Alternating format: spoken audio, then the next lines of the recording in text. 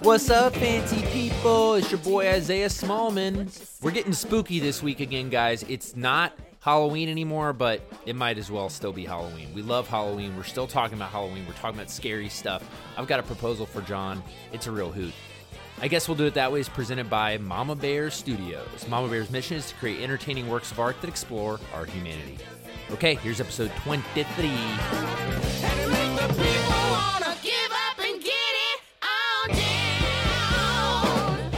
Oh, it feels like it was just minutes ago we talked. I know. Isn't that weird how that works? Time flies. So, John, we didn't catch up about Halloween last time. Oh, baby. Did you have any Halloween plans? Did you do anything? What did your kids go as? I mean, I got to know everything. I got to know it all. Well, we took the kids out.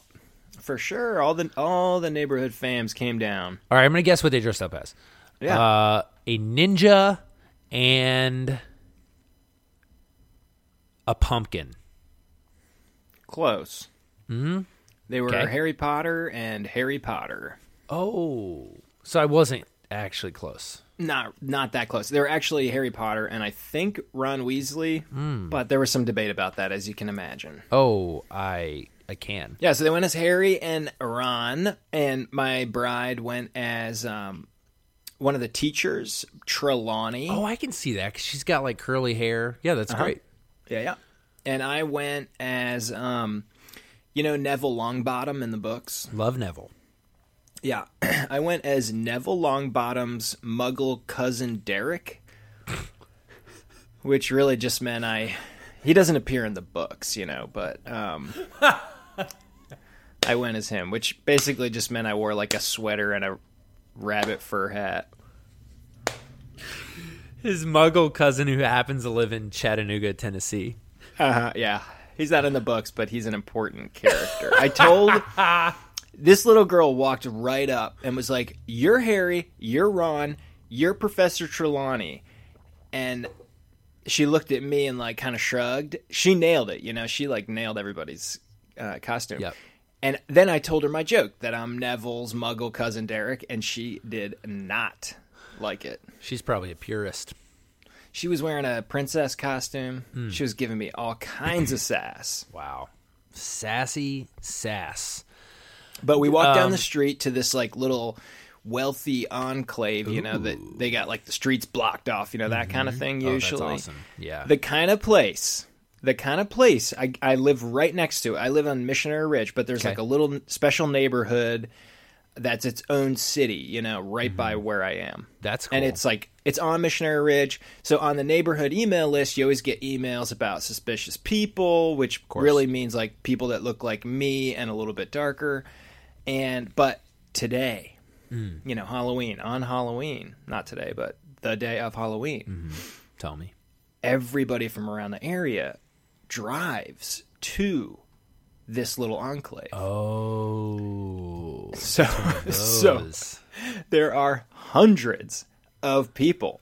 That's so fun. Who are not from that neighborhood that come up to that neighborhood. And it's totally cool. Like everybody's wearing costumes. All the people are out in front of their like fancy houses. They've set up tables. And so there's no knocking on doors usually. It's just you walk up like to the front of the house, but they've got a table set up, and they're like, here's some like full-size candy bars, like take 15. They spent hundreds and hundreds of dollars on candy. I love it. And that's what the vibe was. It was like, It was pretty fun, dude. That's great. Yeah, I saw the movie Halloween on Halloween, which was a fun way to, it was fun. It was a fun way to spend my Halloween afternoon. Was Halloween good? I liked it a lot, actually. It's, I'm learning something. Well, all right, there's a larger conversation here.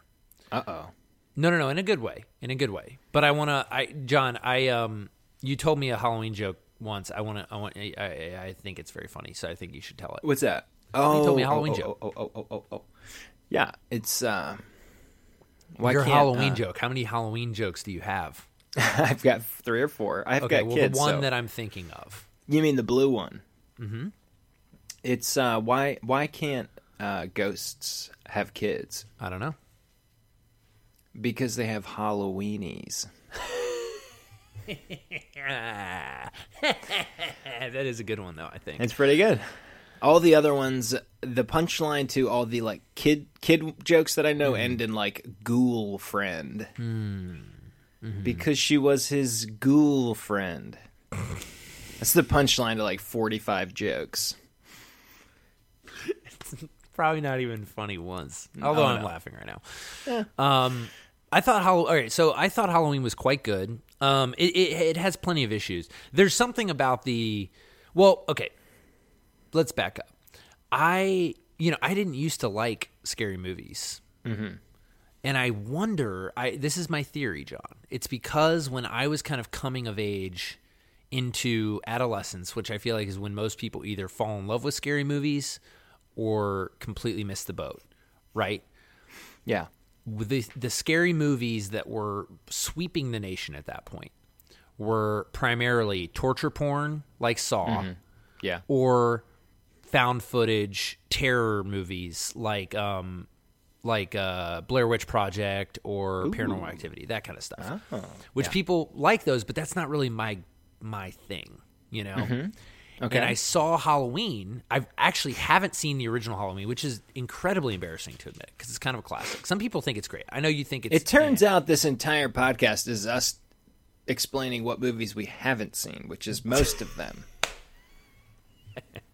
And rendering a verdict on them at the same time. We haven't seen this, but it's not great. I've heard that John Carpenter's Halloween is a classic. Uh-huh. I don't know that for sure, but I have seen the spiritual sequel, Halloween, with Jamie Lee Curtis. It's very fun. Whoa. She's in it? Yeah, dude, it's 40 years later. It's picking up the story after the fact. Oh, and she's like, I actually did hear about this. She's like preparing for battle. Yes. It's it has some great moments. Here's where I was going with that though, John. I think I realized kind of for the first time, because I've seen a lot of scary movies recently and I've enjoyed them. Like Hereditary, I thought was a blast. Get Out was an absolute blast. There's a lot of movies I've seen lately that I really enjoy. But this was one of the first horror movies that I've seen recently where I thought, I think I kind of want to make a scary movie at some point. Oh, yeah. You know what I mean? Like and I think it's partly because I really like camp, you know, and I really like the sort of corny expressiveness of certain types of horror, which you don't find as much in the found footage thing. You don't find it as much in torture porn. You find it in sort of the movies that people like John Carpenter pioneered, where they're like, it's a real cinematic language. I mean, it's really great visual storytelling, because you joked about this previously, but you've got a character like Michael Myers who literally doesn't speak. You've got to figure out amazing visual ways to make him a scary villain. And they do it, you know? So, I don't know. It just got me, it got me kind of excited. When I was a kid, early teens, me and my friend we're at his house in Jersey, and it's after school, so it's like 4:00. We somehow convince his mom to let us go see the re-release of The Exorcist. Ooh. And so he and I go to the theater. How old are you at this point? 14, you said? Yeah, we were definitely not old enough to get in there. Yeah, that might be a little young. But somehow we got in. Mm-hmm. No problem. So we're sitting in the audience. The theater is completely empty because it's like 4:00 on like a Thursday in New Jersey, you know. But actually in front of us was an entire row of nuns, if you can believe it. Nuns. I want to watch The Exorcist with a row of nuns. Yeah, there was like 6 nuns sitting like 2 rows in front of us. And if my recollection is right, we were the only people in the theater. It was the nuns and us and maybe like 1 or 2 other people in the back. And that movie, I had never seen it. I didn't know anything about it. And we saw it, and it was shocking. I mean, it's totally horrifying. Shocking. Yeah, and there's some like seriously line-crossing scenes in that, towards like blasphemy. Mm-hmm. In a way that I have never seen in a movie since, really, where it's actually real enough to be powerful. You have all kinds of like blasphemous ideas in movies, but this like really hits at Catholicism hard. Yep. And it was like traumatizing, man. That movie is intense. It's and not campy. It's no. See, that's the thing. I've seen The Exorcist, believe it or not, and I like it. I think it's a good movie. I have seen it once. I don't know that I'll watch it again necessarily, although I might go back to it at some point. But yeah, that's the kind of movie I watch that and I'm like, I respect it. It's excellent filmmaking. Not my thing, you know? Yeah, I mean, and to be clear, there is a scene where how old is a girl? 10-year-old girl? Yep. 12 maybe? Yep. 12-year-old girl. I'm curious how you're going to describe this. Is in a bed with her legs spread, inserting a cross into herself. It's a lot. It is intense. Yeah. I mean, there's like intense psychological stuff in that movie. And of course, there's great visual effects. Mm-hmm. And that, I mean, they wrecked those people physically, apparently. Like the young girl and the mom, when she gets like pulled across the room, apparently they completely screwed her back up for the rest of her life. That's so sad. Yeah, that's not worth it for a movie. I don't know. It's a pretty powerful movie. Yeah, but that's her life, you know? One life, powerful movie affecting millions of people. Here's why that's not worth it, because they should have figured out a way to do it that didn't hurt her back. Yeah, 100%. But dude, the technology, were they filming on like a tin can back then? It was like 1970. It's not that long ago. Have you ever seen the clip of Quentin Tarantino talking to what's-her-face when they were filming Kill Bill? In the car? Yeah, have you seen that? Not good. Yeah, it sounds like what I just said. Like one life for a movie. Quentin You're gonna be fine. Tarantino's not a great guy, I don't think. You know, But apparently he's a great guy. Apparently has a foot fetish. And if you watch the movies, any of them, apparently, like, with that in mind, you're like, oh, he really does. Oh, yeah. Well, I mean, he does talk about in Pulp Fiction how, they debate whether a foot massage is the same thing as oral sex. Right. Which to him, perhaps it is. Yeah, no, I know some people that have worked with him, and he's not a good guy. He's a bad dude, unfortunately. He's just mean and, like, just, to your point, like, he just kind of doesn't give a shit about anyone but himself, and everything is in service of the movie to a fault. You know, they say in business, there's like, it's kind of popularly theorized that a certain percentage of high power business people are psychos, like actual psychopaths, you know? You'd almost have to be to get into certain situations. Yeah, and you're going to operate really effectively, like in this climate, you know? Like in absolutely. In a sharks and minnows type capitalism, like you're going to thrive if you have no conscience and you don't feel remorse, you know? Yep. I don't know if it's true or not, but people say that. I wonder if it's the same thing, like in almost any field, that psychos are going to rise to the top because they just have the drive. They don't care who gets destroyed in the process. I think some of them will. Yeah. I mean, I think it's probably pretty rare to be a true psychopath, but I think people who just have a degraded conscience have somewhat of an advantage for sure. I mean, Trump is an example of that.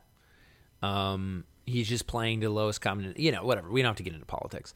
John. This guy, the guy who made the test to determine psychopathy, he used himself as a case study, and it turns out the guy who invented the test, turns out he had psychopathy himself, or really? was like scored like really high on the on his own test spectrum. I wonder if that's part of the reason he was able to understand what makes someone who has that condition the way they are. Right.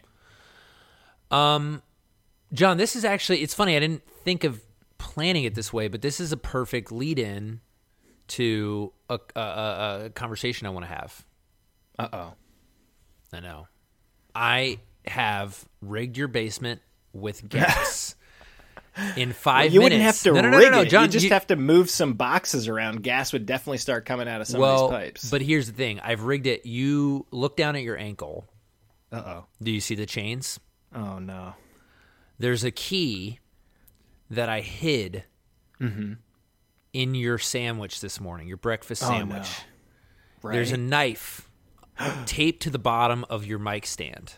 Oh, no. You have 5 minutes. Decide what to do. We're going to record this whole thing on air. It's going now, John. I'm watching the clock. You got 4 minutes and 50 seconds. If that actually happened to me, Oh, it is actually happening, John. I would break this flimsy wooden table and I would walk out of here. There's a sniper standing outside. The only way to get out. Yeah, John, there absolutely is. You know that big tree behind your house? He's up at the top of it. You can't get out of it this easily, John. Okay, I know what I'm doing. I can't get out. Okay, so You you're got telling 4 me I got minutes. to open my stomach. I got to open You my got to stomach cut yourself up? open. Yeah. I'm not doing that. Okay, well then you're going to die of poison. Isn't it? Okay, take It's nerve take gas, this. John. It's not You're going to feel asking good. me. You're It's asking gonna a feel guy bad. to choose between opening my stomach, eviscerating myself, and definitely dying, a painful, horrifying death, or Well, just John, open there's that also door and get shot in the head. No, but there's also a surgeon outside, and he can sew you back up, so you won't die. I'll just have to have a colostomy. You can bag. see why I would never write a movie like this. I'm not good at coming up with these things. Isn't that the exact premise of Saw? I saw think the it is movie Saw. actually yeah, no, I've seen it too. I hated That's exactly it. I hated it.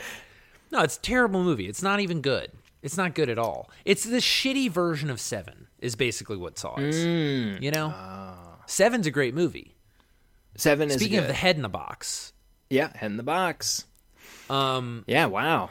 but- Callback. Callback. Man, John, we've been doing this a while. Okay, John, no, the real conversation I want to have is, it does not involve you dying yet. Oh, thank goodness. John, I'm watching Halloween. I'm sitting there Yeah. thinking, you know, I got to think about. There's a lot of layers to this, okay? But I'm so feel free to interrupt. But I'm sitting there thinking, this would be really fun. Like I love rollers. I love the idea of making a movie that's relatively kind of grounded in reality. And I love that these characters are very real and it's kind of fits into realism for the most part, although there are some moments of kind of surrealism. But I just feel like my next project, it would be really hard to take a big step up in terms of the things I get to try. You know, the toys I get to play with. Like we were talking about the last episode with like having a bigger crew, you know, all that kind of stuff. I think I have debated whether or not Rollers is the right movie to take that step on, but I think as we discussed, even if I make Rollers at a larger budget, it's still going to be the same movie. It will just be made slightly differently with more resources, which I'm not going to do that. But my point is, if I wanted to make a bigger movie, there's part of me that thinks I should start thinking about whether there's a way to fit ideas that I have that I'm excited about to blend those with genre elements that will make the movie more marketable and therefore more feasible to get financing for at a higher budget. Does that make sense? I feel like I'm not making any sense. Well, I feel like let me recap. If I make a genre movie next as my second movie, I feel like I could take a bigger step up, both because it would force me to learn completely new tools as a director, and it's also just easier to get genre movies made than it is to get dramedies made. And I love genre movies now because I finally, while watching Halloween, which again is an incredibly flawed movie, but while watching that, while watching The Visit, while watching a handful of other sort of more campy horror movies, I realized, you know what? Horror and comedy, not when you're making Paranormal Activity or Saw, but like there is a type of horror that is sort of a close cousin to comedy. Sure. And I realized that maybe I would actually really enjoy that process, and it might actually open some doors for me to make a bigger movie. Yeah, I mean, I love it. You do? What do you think, though? I mean, well, because I have a second part to this, but I'm curious kind of how that strikes you. Well, you know, I'm sitting in my creepy basement, and I'm telling you, man, like renovating houses. Yep. Doing that process and like moving in, especially when you have an old house, like this house that I'm in is about 100 years old. Yeah. You know, maybe 110, somewhere around there. And there's been families, multiple families have lived in this place. They've raised kids here. They've sent kids off to war, possibly. They've married people. They've had fights in here. People have gotten beat up in here. People have gotten divorced here. I mean, there is so much stuff going on. Yeah, because even if it's 110 years old, even if every family lived there for 30 years, Yep. that's still 3 or 4 families. Yep. And 30 years is a long time, you know? It's a lot of things. That's a lot of like a kid 70 years ago in here went home, went into her room that my kids sleep in, and she cried herself to sleep in there, Yeah. And some boy found out that he didn't get into the college he wanted to 25 years ago, and like went upstairs into his room and got drunk. I mean, there's tons of shit happening in here. And dude, when you start peeling back the layers of a house, like I'm doing, or like people do, you discover secrets about the people that lived here. And you develop a picture of the people that used to live here. And it's really like kind of creepy in a way and really fascinating. It's like, definitely there have been movies made about this, but every time I'm down here and I like come across some weird curio from the people that lived here, maybe it was like 50 years ago and some like 2 or 3 families before in some cases. It strikes me that there's like a script that needs to be written in there. I like it. John, all right. So speaking of writing a script then, I think that you and I should collaborate on a scary movie. Oh, baby. I think we should write a scary movie together. And I'm curious what you think about that. I'm not necessarily assuming that you would want to sort of write the actual screenplay necessarily, although I think you could with me. But I think we could even just start with a couple, just start talking about ideas and like kind of try to break a story. But I'm curious what you think. I just think it could be really fun. Absolutely. I mean, I think, I haven't ever written anything like that before, but, you don't know anything until you do it, so let's do it. Okay. That was easy. That was easier than I expected. You got any ideas rattle around in there? I gave you one. I like the one that you did. I feel like, though... Okay, I got a couple. I'll run them by you. Okay? All right, so... I'm sitting back idea number to take 1. This in. No, but I need you to push, too, so don't sit back too hard. I'm half an inch sitting back. Okay, all right, perfect. Let's make it a quarter of an inch. So, okay. Idea number 1. Okay, so we're moving last week. I'm in a new house. Now. Ooh, speaking of peeling back the layers, yeah, I'm in a new house. It's about the same age as the house that you were just describing, and I'm having all the same thoughts. I'm like, who the crap was living in Los Angeles in Alhambra in 1912? Who was living out here? Yeah, that was like America wasn't that big in 1912. Wow, you do. That's some like risk takers, Who the heck was already living out here? Because this isn't even like downtown. Like this is like a suburb.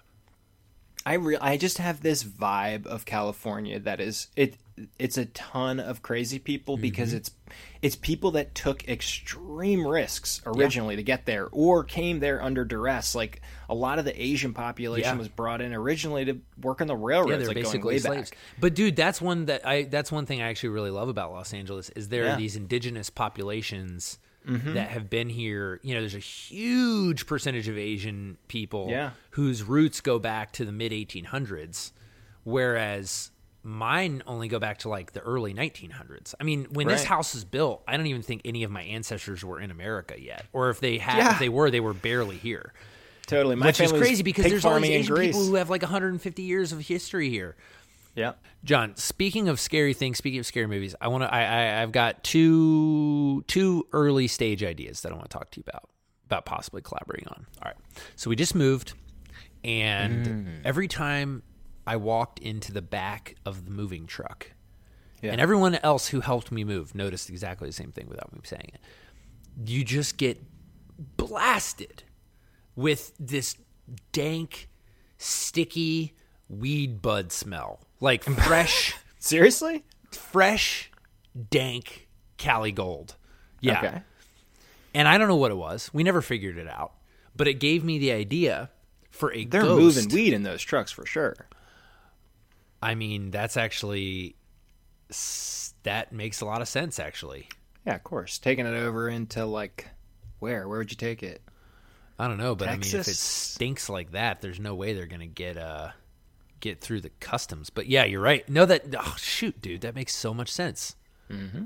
It was stinky, like it was I'll bet. real dank. Anyway, I got the idea for. I don't think this is the idea, John. I'm just starting small. Oh, you're gonna start smuggling cannabis from No, California. No. It's about a guy who moves into a new house, okay? And the house is haunted. But it's haunted.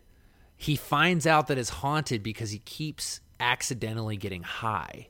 And he can't figure out how. And it's haunted by Stoner Ghost. And Give me a break. And Stoner Ghost died in some humiliating way, like heating up some nachos or something, and his microwave exploded or something. Jeez. But Stoner Ghost died very recently, and he's haunting the house. But Hey, man. the guy who lives there and Stoner Ghost become friends, and it becomes like a buddy comedy haunted house horror movie. Oh my gosh, I'm out. I am out of this one. Boo, man. This sounds like Okay. a Cheech and Chong. You ever see Cheech and Chong? It's kind of Cheech and Chong-y. That's why I don't think it's the idea. I don't think Oh it's the my one. goodness. You gotta It's admit funny. though, Stoner Ghost is pretty good. It's funny. I'm smiling. I'm laughing, thinking about Stoner Ghost. I think there's a ton of gags, but this sounds like a SNL skit more. Yeah, than no, a, I know. It doesn't sound like. I got to figure out what the real hook is because there's Dude, got you to know be like a what real you movie should do though. I mean, you don't even have to do a full movie. I watched the other day on YouTube. The other day, it could be like 5 years ago, but they have these like horror movie competitions or whatever. They're short films. Some of these were like a minute long, and they were good. They were really good. Good premises, well executed. Where'd you see those? On just like on a YouTube channel called like horror contest or some crap like that, and they were like high quality. I mean, they were not kids. It wasn't like That's cool. amateurs. Yeah, they were very good. I'll find them and we can put a link to them. But Yeah, that sounds I good. remember some of them vividly. Like there was one guy who made about a dozen of these 1 to 5 minute horror shorts, and they're very, very good. I wonder what he's I'll up find to. out. He's just cranking out horror movies probably. I now. wonder if I should just go buy one of them and. Well, it that's into the a thing feature. is like you can make a quick like horror short. I'm It'd be doing one fun. actually soon. Yeah, we're. Oh, really? I'm actually in the process of producing a horror short right now, for this really talented director named Dave Farino. Yeah, I'll talk more about it sometime later. But basically, yeah, we're gonna produce his short and then hopefully turn it into a feature at some point. What's the budget on a horror short? Small. I don't want to get into super specific numbers, but very small. Yeah, Super okay. small. I mean, it depends on what the short is. This one has some cool VFX that we've got to figure out. But yeah, usually tiny. Dude, I'm gonna just start making short videos with my 2 sons in my basement that will scare the freaking crap out of you. You had me at basement. Okay, John, here's idea number 2. Uh-huh. Okay. This is idea number 2. This one is Okay. more, I think this one has more legs. Okay. Yeah. The high level pitch. Anyone who's listening to this, I'm letting you in on some secrets now, so don't go stealing my ideas. Don't Not that steal. I don't think anyone listening to this is about to do that. But don't go steal my ideas. I'll come after you. I got it on the record now. I'm gonna come after your ass. I'm gonna haunt you. I'm gonna haunt you if you steal these ideas. Stoner Ghost. I'm gonna Stoner Ghost the shit out of you if you steal these ideas. So the idea with Stoner Ghost is that Stoner Ghost keeps getting him high. And and it's like that's part of the problem is that he doesn't he like has to go to job. He's trying to get his life together, you know. And Stoner Ghost is not helping, you know. Stoner Ghost is making it more difficult. Anyway, Stoner Ghost brings back some really dank stuff from the underworld, and it turns out there's like this villain who's also haunting him, and it becomes this kind of battle for survival. Anyway, the other idea, John. What's the bad guy's name? Is it Beelzebub? I haven't. Beelzebub. Ah! I love it, John. You know I'm getting a writing credit on this. Oh, I love it, For John. I want to Beelzebub. give you a writing credit on a movie. That's what I'm saying. I want to do that. Beelzebub, baby. You know what this movie's called, John? What? High Spirits. Ooh, that's Pretty hey, good, right? pretty good. Credit to Grant Withington for coming up with that one. Oh, Grant, yeah, with the 1-2 punch, baby. Yeah, High Spirits. That's great good. name, isn't it? All right, so High Spirits. I don't know. I'm giggling. I'm into it. I think it's funny. I got to find the actual plot hook, but I think I've got the characters. You know what I mean? You're going to have a scene where, like, he's been in front of the judge, and she's like, "You mean to tell me, Mr. Baker, that a ghost made you fail this drug test?"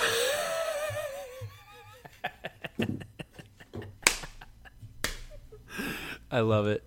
All right, John, idea number 2. This is the one I'm serious about. And again, okay, all you listeners out there, Teddy Bronson's got my back too. If Teddy hears about hears about you stealing, you better watch out. Teddy gets serious about these things. Teddy's a bit of a bulldog when he needs to be. He takes property rights seriously. Oh yeah, intellectual property, baby. Okay, John, here's the second idea. Have you seen the movie What About Bob? Oh yeah. Okay, great movie. It's one of my favorites. What About Bob? But Bob is a serial killer, a dormant serial killer.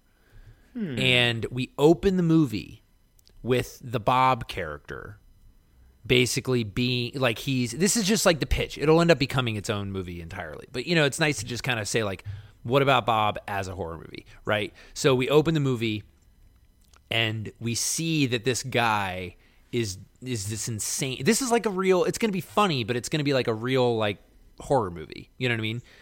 And we see that this dude is just a brutal killer, right? But then the next thing we see is it's like 10 years later. He hasn't killed in a long time. He never got caught, and he's kind of bored. You know what I mean? And he's trying to figure out what to do. And so his next mission... with killers, by the way. Exactly. Oh, I've studied killers a lot because we talked about this, but we almost produced a Ted Bundy movie. I've been reading about John Wayne Gacy. It was a great script. Yeah, you read it. Oh, man. Incredible script. But these guys, they take breaks. Some of them lay dormant for many, many years, Yeah. And this this guy... Yeah, exactly. Tons of them. This guy decides that because a lot of these guys, they like to play psychological games. You know what I mean? Like that was one of the things that was so striking about Ted Bundy. He's incredibly smart. He takes a lot of pride in kind of manipulating people. And this guy basically realizes like killing random people is too easy. He's bored with it. It's not a thrill anymore. He's got to up the stakes. Okay. He's hitting his midlife serial killer crisis. And what he does is he basically decides to try to get close to and fool and eventually murder a psychiatrist who specializes in people with these types of tendencies, right? And he's going to basically, so he's going to basically create intentionally this game of cat and mouse where he's trying to be discovered, but kind of on his own terms. And the psychiatrist is sort of also at a little bit of a plateau in his career. And so he is basically trying to exploit this to potentially like be a case study. Does that make sense? Mm-hmm. And so he has his own motivations. Anyway, what ends up happening is the guy, because Ted Bundy, by all accounts, was an incredibly charming guy. All of these guys were. That's part of the reason they were able to do what they did. This guy ingratiates himself with this guy's family. He follows him to a lake house. It's all the same beats as What About Bob, potentially, but it's like has this ultra dark twist to it. And I don't know. I just think that's the premise. I don't know exactly what the plot is, but I think it could be kind of fun. I like it. It's interesting. The What About Bob is such a fascinating movie because there's so many just because it's so much about mental health. There are references to some really dark ideas. Mm-hmm. All throughout What About Bob, there's a ton of stuff about suicide, depression, nihilism. There's a ton of dark humor in that. Totally. And it could be a movie that goes in a totally different direction. It is kind of ripe for that. So I don't know. That's what I'm thinking about. I think that could be. That seems like John. And I partly thought of you because we do this podcast. I think you're a great writer, but also I thought of you because I remember when we both read that Ted Bundy script. I just feel like we both had an interesting kind of connection about it. But yeah, I think it would be a movie that deals with all of those topics. What is the value of life? what is how far do we take things in order to sort of succeed, and what's really different about Bob, his name won't be Bob, obviously, but this killer's motivations versus a doctor who's kind of exploiting him, and things like that. Like, I just kind of want to make it a deep, elevated, funny, scary movie. You got to add some elements too, like we've already talked about this, of the James Dobson element, the guy who is like taking advantage of this horrible criminal for his own purposes, Oh, I think there's something there. The other John, thing I think there's something there. All right, this is when we take the conversation offline, because that's some good shit. Bleep. The thing that occurs to me though about like a serial killer movie, right? Like as a thing, is it's really hard to follow the killer. Like did you see the movie Zodiac? Mm-hmm. Yeah. Did you? Fincher. We've already talked about Seven. Right. Sorry. Did Fincher make Zodiac too? I think so. I don't know. I think he did. Somebody famous made it. I don't know. It was pretty good, but of course, you don't ever see the killer, or very, very brief glimpses of like a gloved hand. But it's all from the point of view of people that are chasing him. Yeah, I was going to say those are chase movies. Those are whodunit movies. Yeah, totally. This is a psychological game movie. So is it the kind of thing where the audience is immediately in on the fact? Are you in on? Oh yeah, it's all about the dramatic irony. The very first thing we see, because I've had this idea, like, can you instantly transition from a truly funny movie into a truly dark, scary movie? Because I've always thought that it would be cool to try to capture both. And so the way I see this movie starting is just with this, like, we start with sort of a pre-credit sequence where we see what this guy is capable of. And we see that he's being sought after and that he's outsmarting everybody. And then the very next thing we see is him, but he's a completely different person. Not because he has multiple personality, but because he's a master manipulator, right? Right. Yeah, and no one knows who he is. He's just living his life. That charmed his lawyer into a woman, into wanting to marry him, while she is defending against very obvious evidence that after he murdered women, he took them into the woods and had sex with their... But she defended him in court against these, like, she knew that stuff was true, and he was so charming that she fell in love with him. Like that, he was a complicated guy. He's the guy in the woods and the guy. He was a complicated guy, and one of the things that I love about that movie is it's also about the FBI agent who sort of first understands Ted Bundy and becomes his friend, and he begins to realize the darkness that is in himself, and it's a very scary moment for himself, and I think we can all relate to that. Anyway, so the idea is it's all based on dramatic irony. We know from day one that this dude is a psycho killer and that he's messing with the doctor. But the doctor, his family, it's this whole thing where you're like, it's more like a monster in the house, and that they need to get out, but like for various different reasons they don't. It's more that kind of situation. Is it the kind of thing where the psychiatrist let's say it's a psychiatrist, they know from the beginning that the guy is this undiscovered serial killer? They suspect strongly. They have no clue. That's what we got to figure out together. Yeah, I mean, the like traditional model for this is that she doesn't have a clue. Then she grows suspicious, and you see her start to unravel it. She unravels it. They have some big confrontation. He nearly kills her. She somehow prevails. Right. See, I think we can turn that on its head a bit, make it more interesting, Or the twist version of this is that we're leading the audience to believe that this guy is a serial killer and this woman is trying to discover it, when in reality the psychiatrist is going around and killing her patients or whatever. Yeah, there's a lot of options. We're gonna get into them, but I'm glad to have this conversation, John. So we'll talk about it. We'll keep people updated. The one thing, John, that that worries me a little bit about this, I'm just trying to be totally honest. There is another part of me that, as soon as I said this, I thought, am I doing this because I'm scared to make rollers. Oh yeah, 100%. And I'm curious what you think of that. Was that one of your first thoughts? Oh yeah, definitely. Like I'm trying to self-sabotage? No. I think it's that was not my first thought. My first thought was you like good stuff. Like you really like stuff, you know? Like a lot of people, they would go see Halloween and they would say like, "Damn, good movie." And that's the end of it. But you saw it and you were like, I want to do something that makes me feel like I want to thrill people. Yeah, I want to make people feel the way that I felt when Precisely. I left Halloween. And you're in a position to do that, so you can think about it and you could be like, maybe my next one would be this. So it's not exactly all it's not I didn't think it was like all self-sabotage, but I think there's another part of you that's like always wanting to like start the next thing because that's the exciting part. That is the exciting part, like dreaming about it and projecting it and not having to like make annoying phone calls and all that, all the bullshit that you're having to do right now. That's not fun. Like getting no's in the mail from the actor, all that shit's not fun. The dreaming, the projecting is fun. And I think what I need you to do is hold me to that. 'Cause like, sure, but I also really want to see High Spirits become a movie. Kind of a good movie, right? Well, and that's part of the trick about this. Wait, did I say it right? Is it High-Spirited? High-Spirited.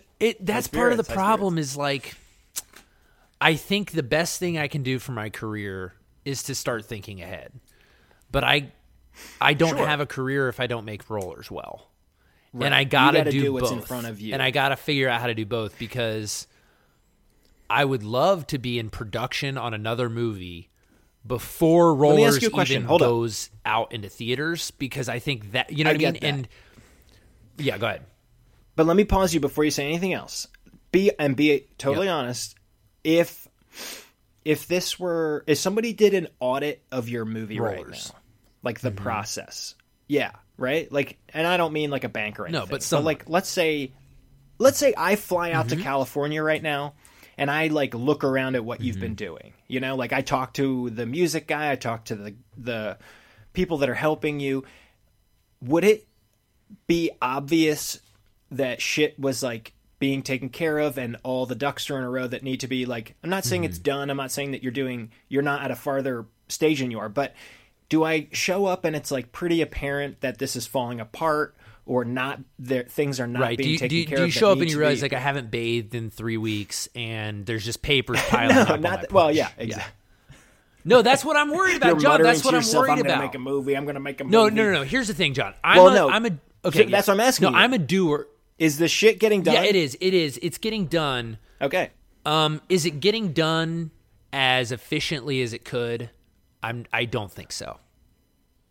Are you sitting around dreaming about making Halloween 5, or are you doing what you need to do and then dreaming about it? I think I'm doing both. There are certain things that I'm not doing, and I need to just man up and do them, you know? Like what? Give us an example. I need to do another quick pass on the script. It's probably going to take about a day. I've gotten some really good notes that I would like to incorporate. I need to do that.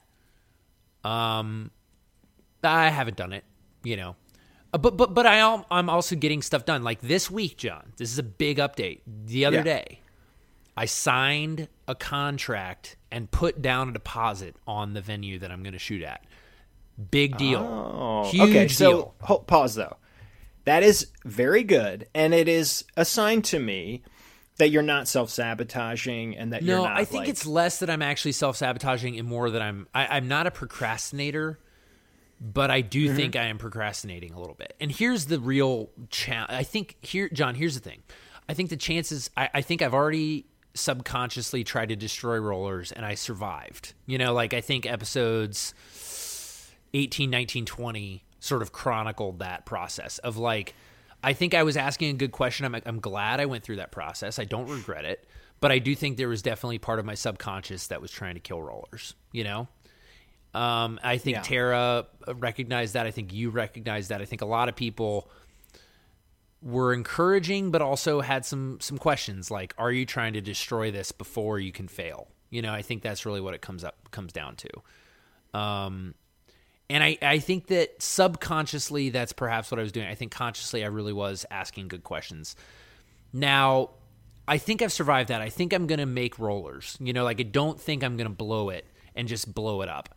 I do think that there's a chance that I could make it at a level with that is below where it should be.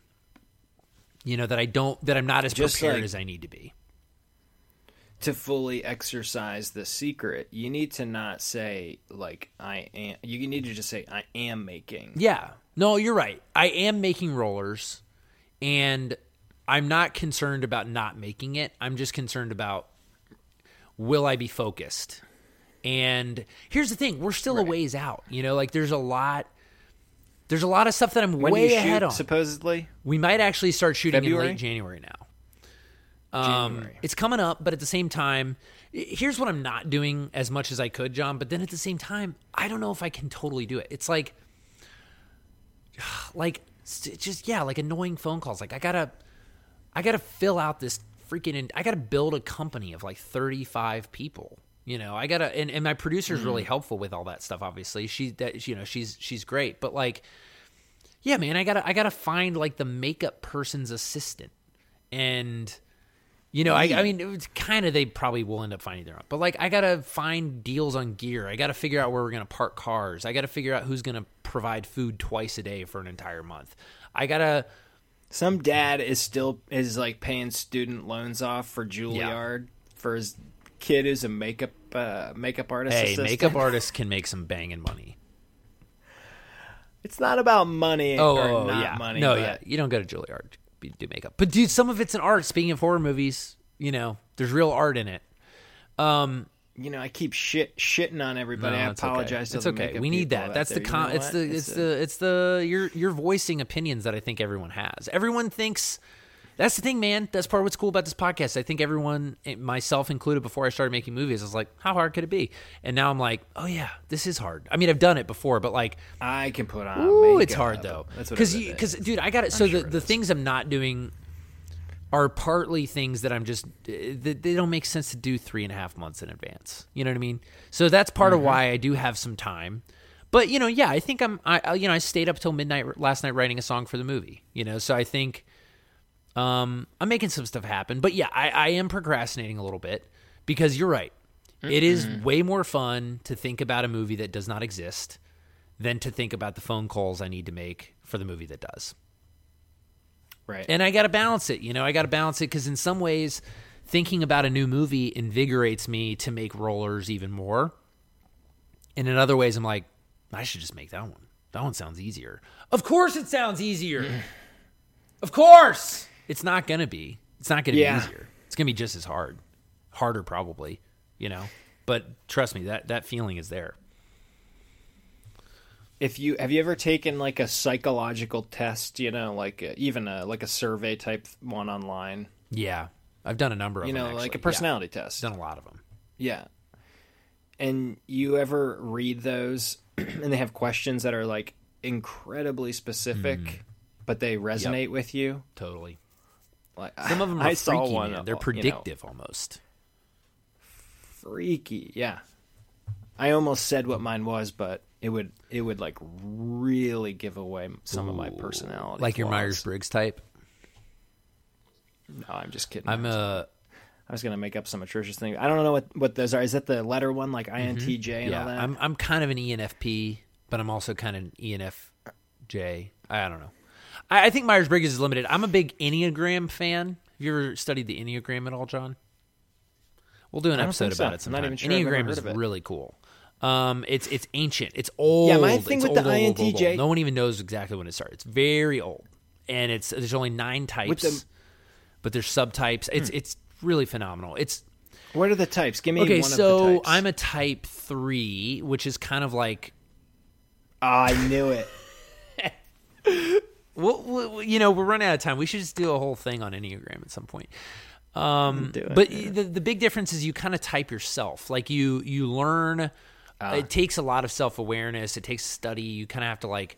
You can take tests and they give you suggestions, but it's much more malleable. It's kind of like when you're healthy, you gravitate towards a 3, but like when you're not healthy, you're kind of an unhealthy 6 or something like that.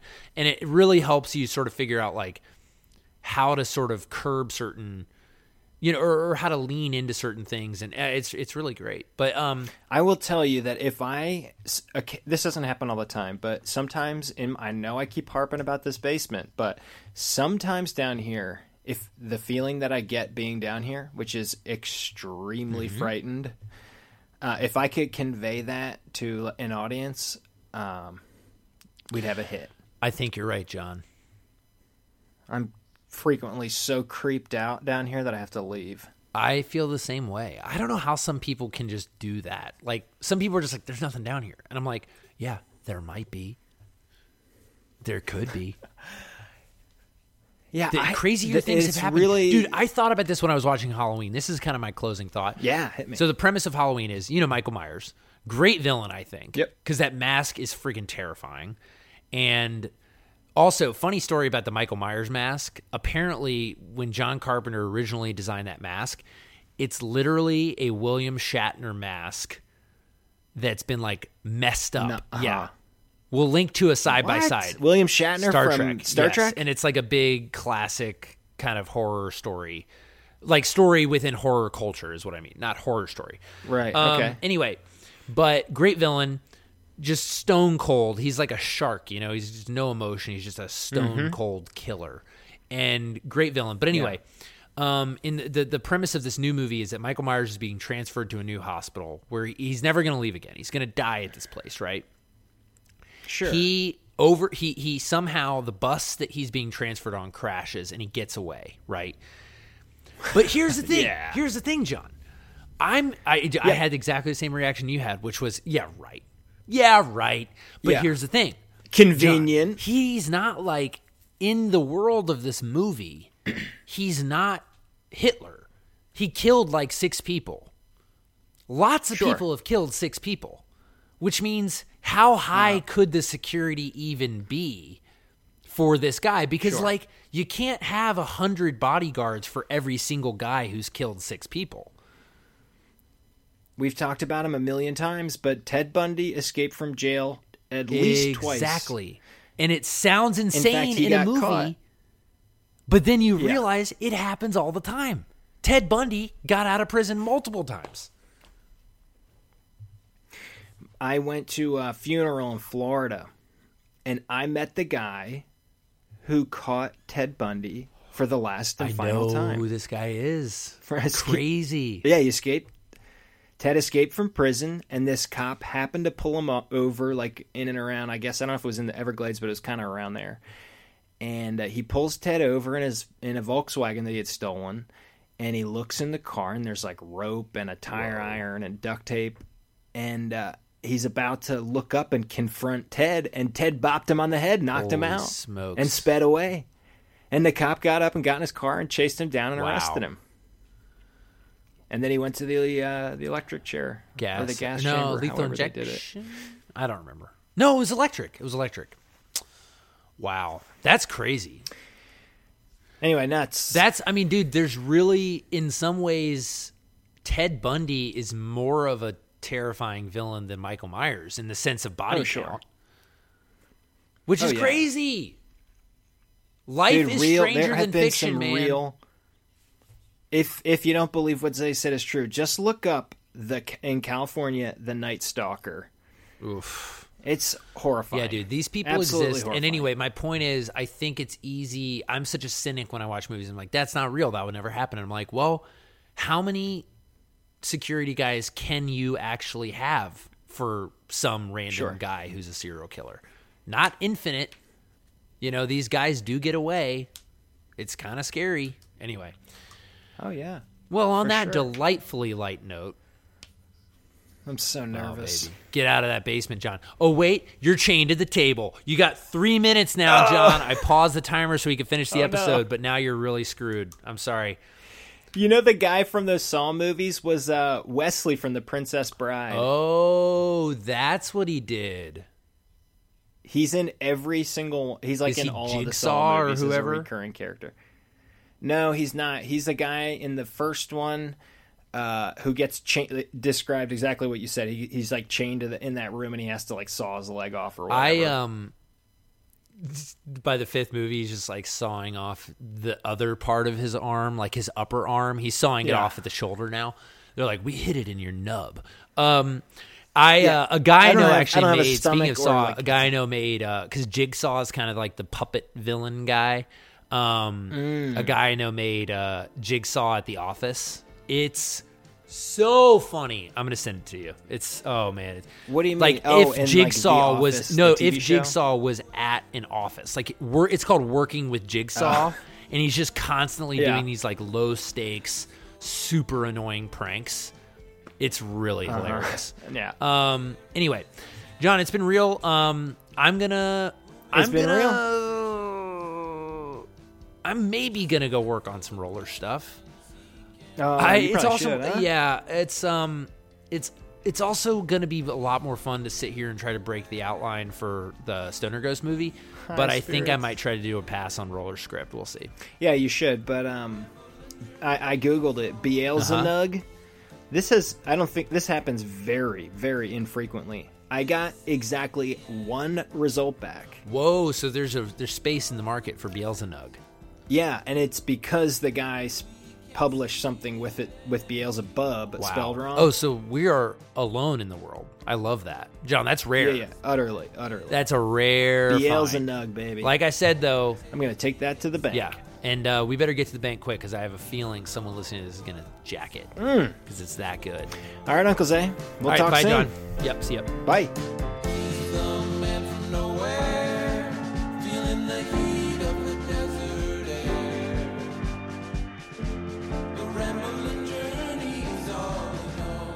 Well, you heard it here first.